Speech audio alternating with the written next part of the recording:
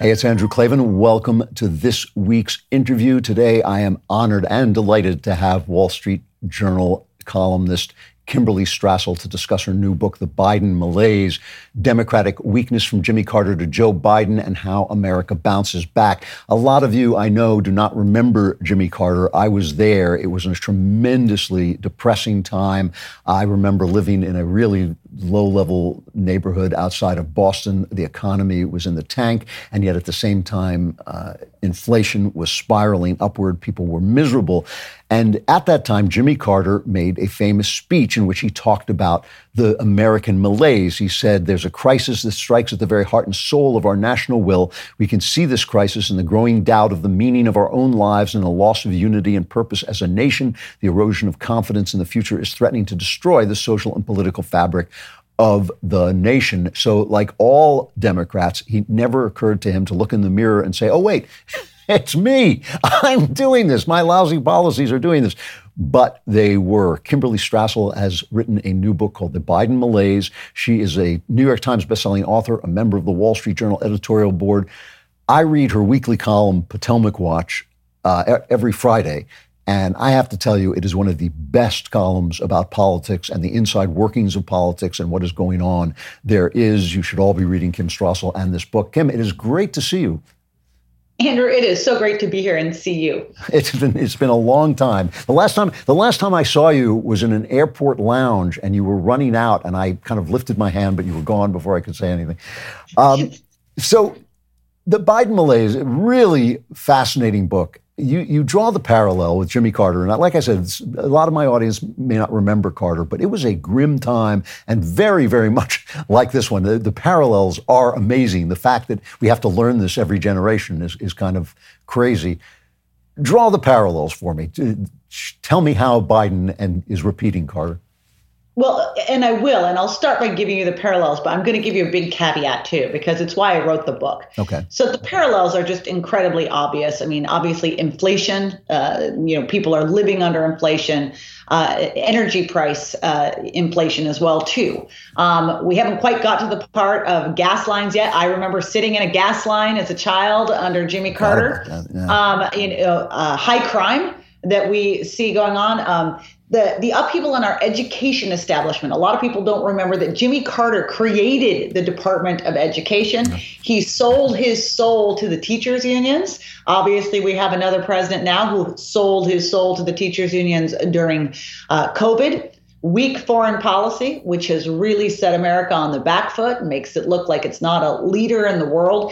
And the parallels go on and on. But here's a really important thing. When people first started making those comparisons, I thought it was really unique. But when I started doing the research, I realized just how profoundly unfair the comparison is to Jimmy Carter.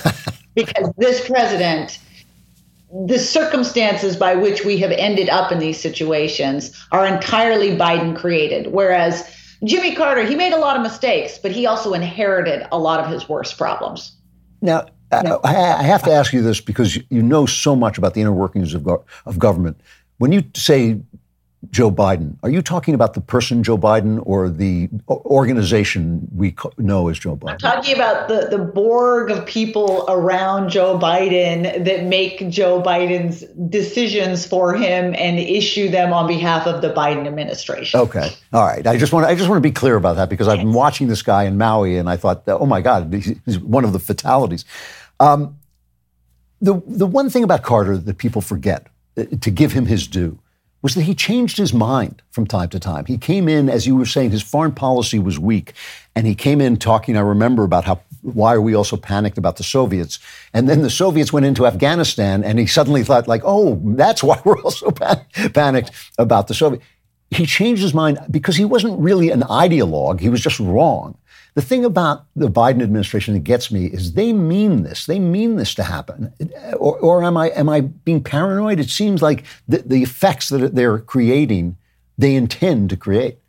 No, you're totally right. Jimmy Carter was a technocrat. And there's problems with that as well, too. He really believed that if you just pulled enough levers and tinkered with enough stuff, you could make everything hum correctly. And in fact, the guy might have benefited from having a little bit more of an ideology because he was kind of rudderless throughout some of his presidency. But he didn't change his mind, okay? He changed his mind, as you said, on military budgets by the end. At one point, he fired nearly all of his cabinet because he understood that, people had lost faith in them. And I think one of the reasons Jimmy Carter could do this as well, too, was because he was a very religious man who acknowledged his own faults. We've got an administration now that, as you say, is completely ideological, completely partisan. And that is what is driving and creating all of these messes. Like, one example, Jimmy Carter, when he came into office, we were in the middle of the great inflation. There was inflation across the world.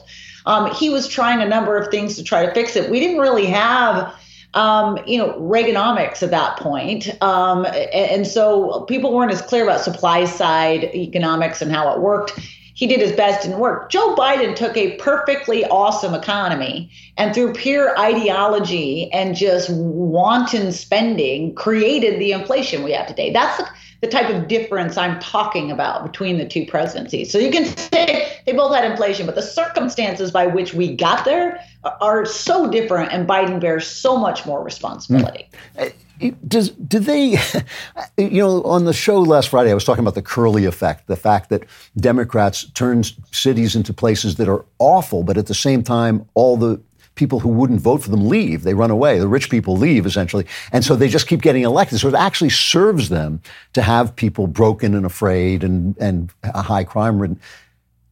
Is this, and I don't want to sound paranoid, but these are the things that people ask me, so I want to ask you because, as I say, you see inside government so much.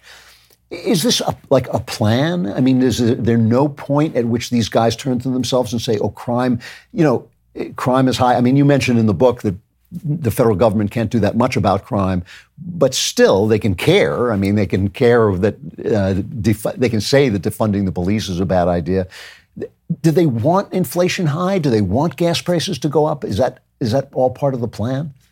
Well, I think they do. Look, all you have to do, Andrew, is look at what happened when Joe Biden first stepped into office and we were coming out of COVID. Okay. By the way, he inherited an amazing situation. The vaccines were already out the door. People were lifting like the economy was about to come roaring back. They nonetheless used that as an excuse, saying, oh my gosh, we're in the worst crisis in the history of the United States, and therefore we must spend $2 trillion on a COVID relief plan, which, by the way, didn't really go to anything having to do with COVID. Mm-hmm. And then we need to create, get this, 5 new cradle-to-grave entitlements that will keep people on the government dole from the day they're born until the day they die. Universal kindergarten and family and medical leave and free college and free childcare and everything.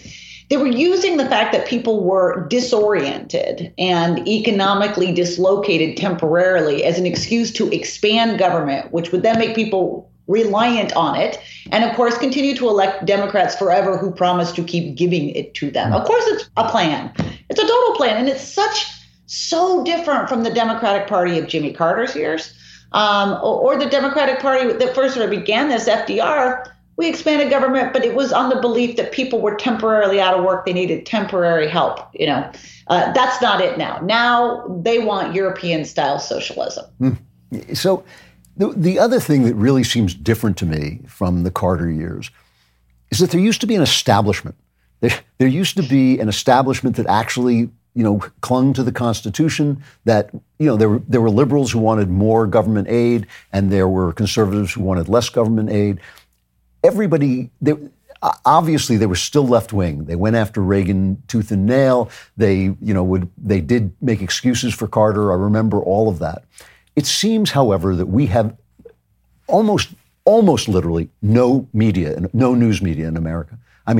I started doing the show about 8 years ago. I used to be able to read the Wall Street Journal and the New York Times and feel I had the facts and I had 2 different opinions, and I could now start looking for what I wanted to say about it. It now takes me about 5 times as long simply to find out what the facts are Because what's going on? Yeah, what's going on? So how much of that plays into what's happening, and how much of that plays into the American malaise?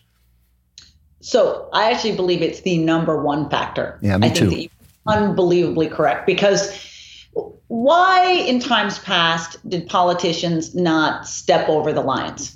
Why did they not push the boundaries, break the norms, take a wrecking ball to all of our norms and procedures? It's because they worried about the possibility of getting trashed on it, public sort of denunciation of their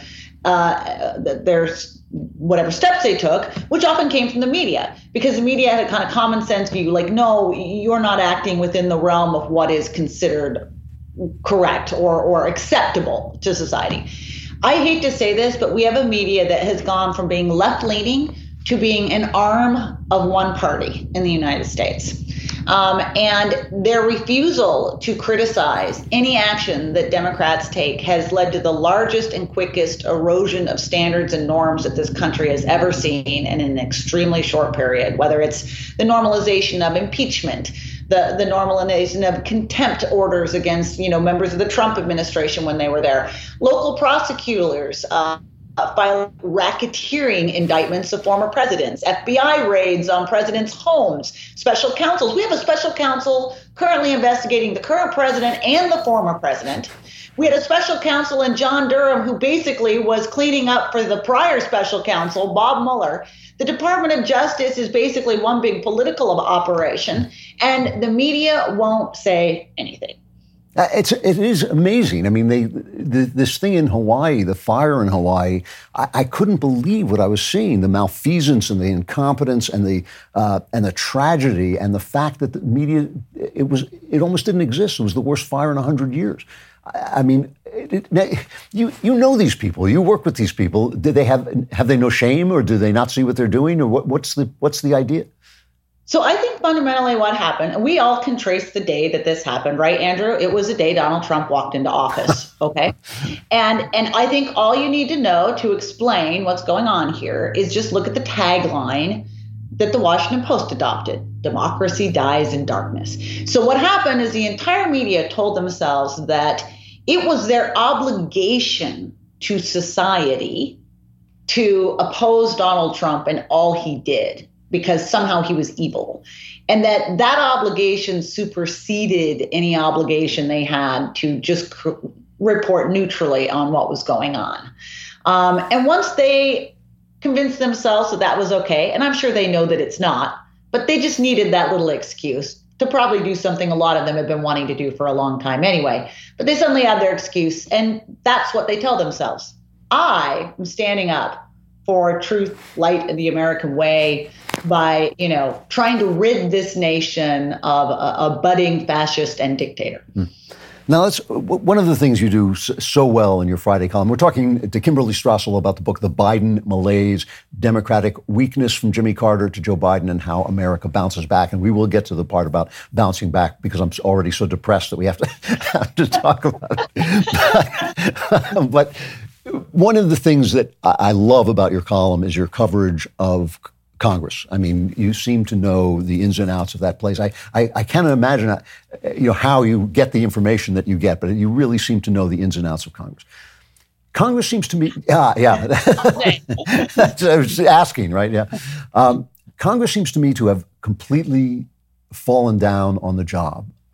They don't seem to do anything anymore. And when they pass a law, the law is so long that not even the Supreme Court can read it. So I don't see how you're a free country if you don't know what's in the laws that are being passed, and thereby from that the bureaus and the deep state basically get to say the law is anything they want it to say. How did we get there? Some of the people here at the Daily Wire believe that it was because they got rid of pork. There's not enough pork to get anything going. That doesn't seem to really play for me. What happened to Congress? So, by the way, I absolutely reject that argument. I'm just saying, and I love all of you at the Daily Wire. But I reject that argument. Here's what happened. I think it's a combination of things. One, it was laziness. Okay. I mean, just pure up laziness. Well, there's a couple things. First of all, Congress started to involve itself in more and more issues, including issues it shouldn't be involving itself in. But issues of, when you decide that you're going to essentially run healthcare from Washington, like the Obama administration decided to do, you can't do that with a 20-page law. It's going to take a 5,000-page law, right? And then, people get lazy and they want to throw things in there and nobody's reading it. Democrats, I think, on the other hand, do this on purpose. They write these giant, vast things that that nobody takes time to look at. And they're happy with it because the more vague it is, the more license the administrative state has to do what they want them to do. And they know that 95% of that administrative state is on their corner. So if they just leave it to them, they know all the things that they hope will happen will happen. Okay. I think the final big problem that we've had is that, we have a budget law that no one has correctly followed in about 25 years. You're supposed to come out with 12 different appropriations bills in the House, in the Senate, have a conference. And the spenders in Congress prefer that not happen because that's a process where people can hold amendments and get rid of their pork.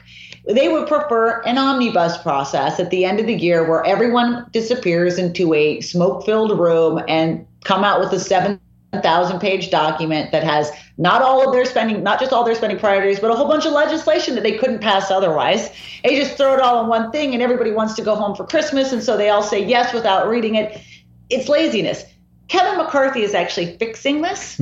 And it was some of the demands that the Freedom Caucus and other conservatives had in order to make him speaker. And we are actually seeing Congress begin to function the way it's supposed to again. He has been an amazing surprise. If you had asked me if he was going to do the job that he's doing, I would have said no, absolutely not.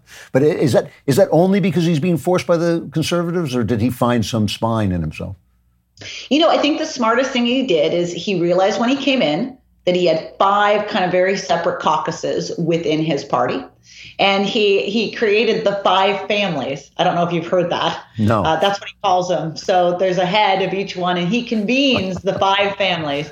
Of course, I don't know if any of those leaders who are coming remember what happened to the ends of all of the 5 families at the end of that. But anyway, it's working, and they've all been coming in, and they've been able to. That's how he got that debt ceiling deal across the gate. Is he just kept everybody close, made sure everyone's opinions were taken on board, cut the deals, did the thing. It's long, it's hard, it's messy. He's only got a 5-vote majority. And there's going to be some more blow-ups here before long. But I think that if you're going to be a leader and you're going to have that narrow of a majority, and you're not going to do what Nancy Pelosi did, which is just threaten everybody with losing their limbs unless they do what they're told, then this is as good as it can be, is how you're going to run it. And I've been impressed. I think the reason he's done well is, you remember, Kevin McCarthy's job for a long time was getting people elected. He knows all of his members and he knows them very well, and he's got good relationships with them. And I think it's helped him so far. In the book, in the Biden Malaise, you have a chapter called Border Disorder. And one of the things that does seem to me a mystery, I understand, I can conjecture why the Democrats want the border open, but I don't understand why Republicans have nobody's ever done anything about this. Is this serving both parties to have open borders? I don't know why the Republicans won't do anything about it either. Pay close attention to this round of appropriations bills and see what comes out in the ones that deal with border funding. I think there may, in fact, move at some point toward impeaching Mayorkas over failure of duty. I think the Republicans really do want to do something. One of the things people might be surprised to hear is for all of Donald Trump's really tough language on the border, and he obviously did a bajillion times better job than what's going on right now, he had a kind of mixed record on especially returning people who had got in.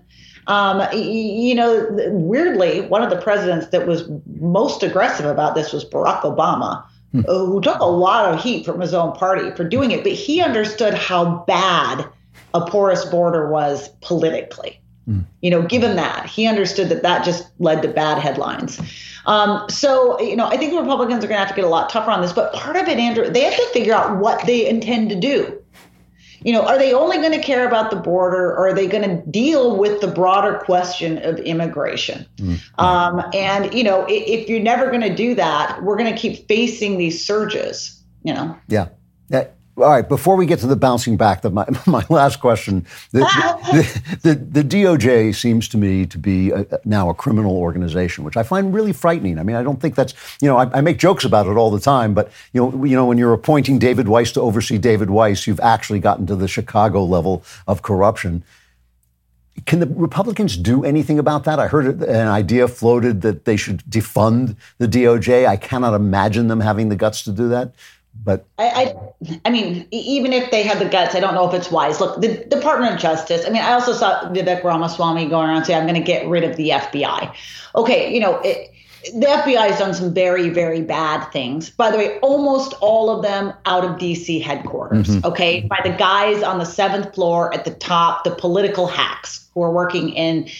But, every day for every one of those guys, there's 10,000 FBI agents who are busting up child prostitution rings and going after fentanyl, drug cartels, and mobsters, and keeping us safe from terrorists who would like to blow up places. We can't throw the baby out with the bathwater, all right? But one thing that I do think Republicans do have to do a better job of is putting this in context and explaining and forcefully explaining again and again which side it is that always weaponizes the Department of Justice, okay? Obama's wingman, Eric Holder, really kicked this off, all right? And Joe Biden has run with it. That whole place is political. But I'll tell you what, Attorney General Bill Barr, he tried to stop a bunch of this, and he put a bunch of rules in place saying we're not going to tolerate political nonsense here. I mean, look, one thing I think is really great, Republicans are mad about it, but Donald Trump is mad. He's like, why didn't I know that Hunter Biden was being investigated when I was still in office? Well, because Bill Barr made sure that investigation was handled properly, which was to be that it wasn't out in the public. That's how you make sure cases aren't politicized, right? And I think it's going to take a Republican simply getting a man or a woman of extraordinary legal credibility running that place. But I mean, it's going to make, I mean, everybody on the right now hates Bill Barr because they feel he's been disloyal to Trump, but I always liked him because everybody hates him. I mean, that's the way you should be if you're the Attorney General. Everyone should hate you, not just one side. Yeah. Right. I mean, it would have been terrible if Bill Barr had bent to Donald Trump's wishes in terms of what Donald Trump wanted him to do. That would have been politicizing the Department of Justice. Yeah. And the fact that he wouldn't, you're right. It's like why everyone was mad at him. But, he wasn't about to be pushed around that way. And you need someone else there. Merrick Garland. Oh my gosh, by the way, did we miss a bullet with that on the Supreme Court? I mean, he's been terrible. He's been terrible because he's so political and he's so politicized. Yeah, no, I've frequently said that when Mitch McConnell stands before the pearly gates, they're going to go down the list. Then they're going to get to that and say, all right, you're in. That's it. Cancel out everything else.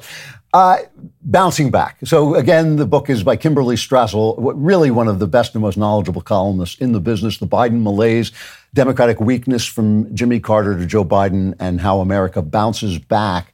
And it's now, I'm sure anybody who's listening to this can hear how knowledgeable you are.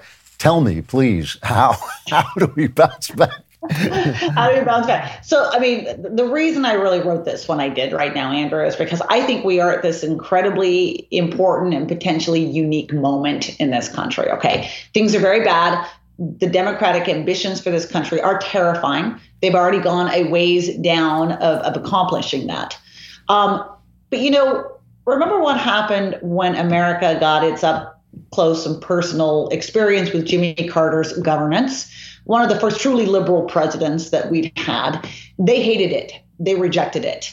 And at the end of his tenure, a very charismatic fellow named Ronald Reagan came in and won not just one, but 2 landslide elections and changed the demographic and voting habits of this country for a generation in this nation toward conservative politics.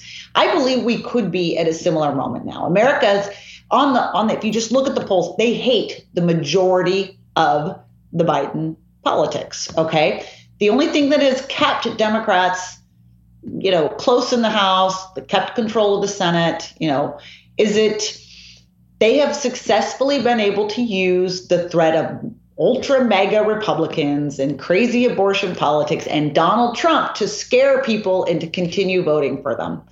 And I think this is no commentary on Donald Trump and his tenure as we were before, but there's a moment for a young, charismatic, new generation Republican leader to come in without all that baggage to make the case for a Reagan-like agenda and to do the same thing he did. I mean, no one will ever be Reagan, right? But someone to come in and say, these policies are going to destroy this country.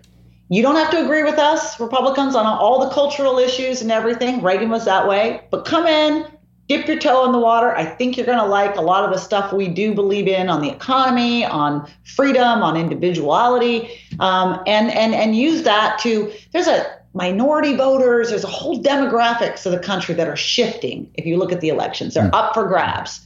And this could be a moment for Republicans to get them. Now, I voted for Donald Trump. I liked what he did for 3 years, actually, and I think he was a godsend to the Republican Party because he woke them up from a deep, deep sleep. I don't feel he's the guy. I feel like his time has gone by, and that he's now so involved in his own, his own situation, not just the indictments, but his own loss of the election. That I don't think he can bring himself together.